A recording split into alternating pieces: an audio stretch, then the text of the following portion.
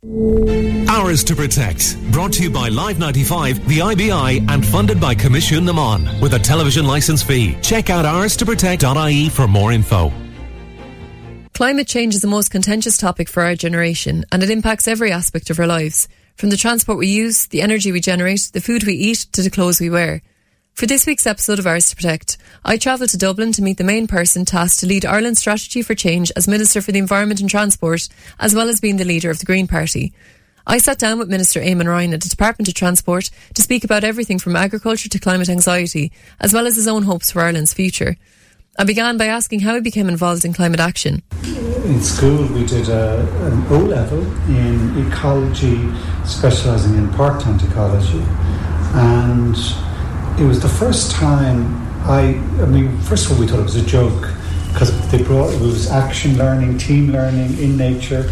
So the first class we were brought out down in the Downs, and we were asked to collect pictures and sound recordings and collect flora rather, obviously, and we thought this was like a day off.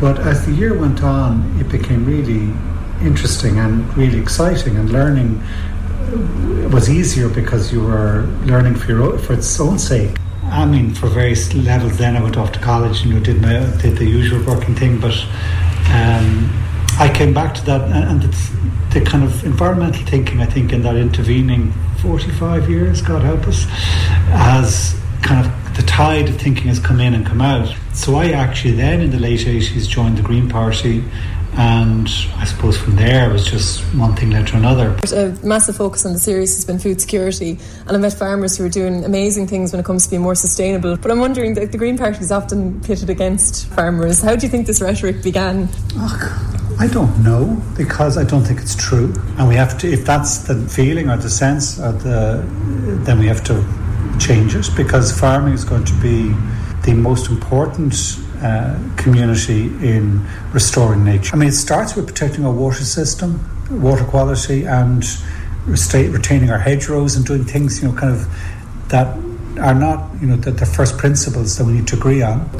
If you switch instead towards a system where you have a multi-seed sward, where you've got very deep-rooted clovers and other grasses and legumes, it also, I think it was supposed they were citing a 60-70% reduction in fertiliser use. That's a 67% reduction in emissions from fertilisers as well. So I think I'd start with that. A lot of people would say that Ireland making massive changes is futile. What would you say to those people who perhaps think that Ireland's so small that it can't really make a significant difference in climate? We're small, but we're important. Like, what we do is important to ourselves. It's important as an example. It's important because for our own energy security and environmental security. Like, the solutions to climate change won't just reduce emissions, they'll also help us and protect us in a world that is changing, where more adverse, dramatic, difficult weather conditions are going to happen. Well, the solutions to climate change will help us cope with those. We have to be careful here. People say, well, why should we do something when America isn't something or China isn't doing something? The truth is, China is. It's actually way ahead of us. Like, we risk falling behind. We're buying all our solar panels from China. We're buying all our batteries from China. We will soon be buying all our cars from China if in Europe we don't switch. And similar in the States. The States is really divided on climate, and it's not good. But actually, if you look at what the industry in the States is doing, if you look at what's actually happening, they've introduced an Inflation Reduction Act this year, and it gives supports and incentives for companies to make the switch to the green transition. It's taking off like a rocket. They're investing $1.2 trillion in that switch. So for Ireland, as part of a European system, Ireland, which imports most of its energy currently, which imports most of its food, which is at risk, if we don't make the change, that puts us at risk. As working in the media, I'm often reading up anything I can on the climate and climate change, and we're saying that often it feels kind of like doomsday when you read certain news stories. And I saw a report that said 60% of young people feel anxious about climate change. What would you say to them? I can understand why they do. and it is scary. Like, I mean, yesterday, I was just thinking about yesterday, like there was a story yesterday about the emperor penguins in Antarctic now being at risk because the ice sheet is not forming the same way that it did previously. Or yesterday there was a story about Loch Ness turning into a green algae swamp rather than a beautiful lake because of the excess nutrients and the pollution that we're causing. And there's every reason to be fearful. So we do have to minimise those risks, and the way we do it is through climate action and through reducing our emissions. The antidote to the anxiety, the way of addressing some of the concerns, is by taking action. I think it is possible for us to stop, reverse and undo the damage. I think absolutely for every one of those negative stories, look at example how quickly nature can restore itself. We have cranes and ospreys coming back, nesting and raising chicks in our island for the first time in 200 years. We've seen the numbers of the cork rake this summer come back in a way that people didn't expect would be possible. Nature restores itself quickly when you give it a chance. But also, going back to what I was saying at the very start about those new technologies like wind power, solar power and so on, if you look at what's happening in the world, solar power is absolutely exploding, the amount of power, and it's happening in Ireland too. Even cloudy Ireland, we're seeing a solar revolution take place. So it's not impossible. People should not give up hope in my mind. So my final question for you, Minister, is: are you optimistic for the future? I'm old enough now. I've just turned 60 this summer, and it's interesting. I think they're looking my lifetime so far.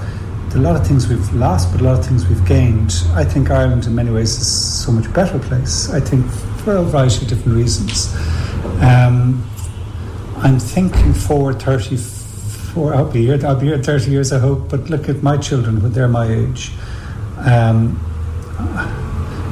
You can't be certain, but I'm absolutely convinced if we follow this path towards living in an ecological way, we could go back to where there's a real understanding of interconnection, how we are interconnected to nature and also interconnected to each other.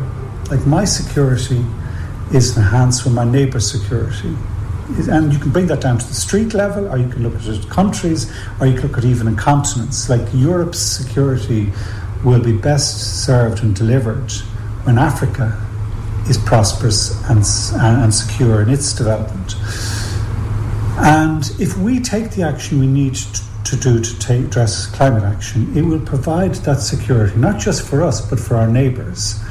And in doing that, I absolutely believe it's possible for us to have a more sustainable, secure, interconnected society, which is basically that sense of community, that sense of maybe things people have a certain nostalgia for. You know, the sense that I grew up in a country where pretty much you could run into any house on the street, where you had, that strong sense of bond. We still do have it.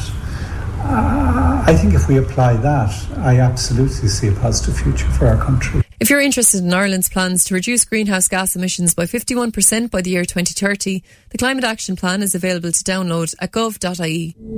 Hours to Protect is funded by Commission Eamon with the television licence fee and is a partnership between Live 95 and the IBI. Check out hourstoprotect.ie for more info.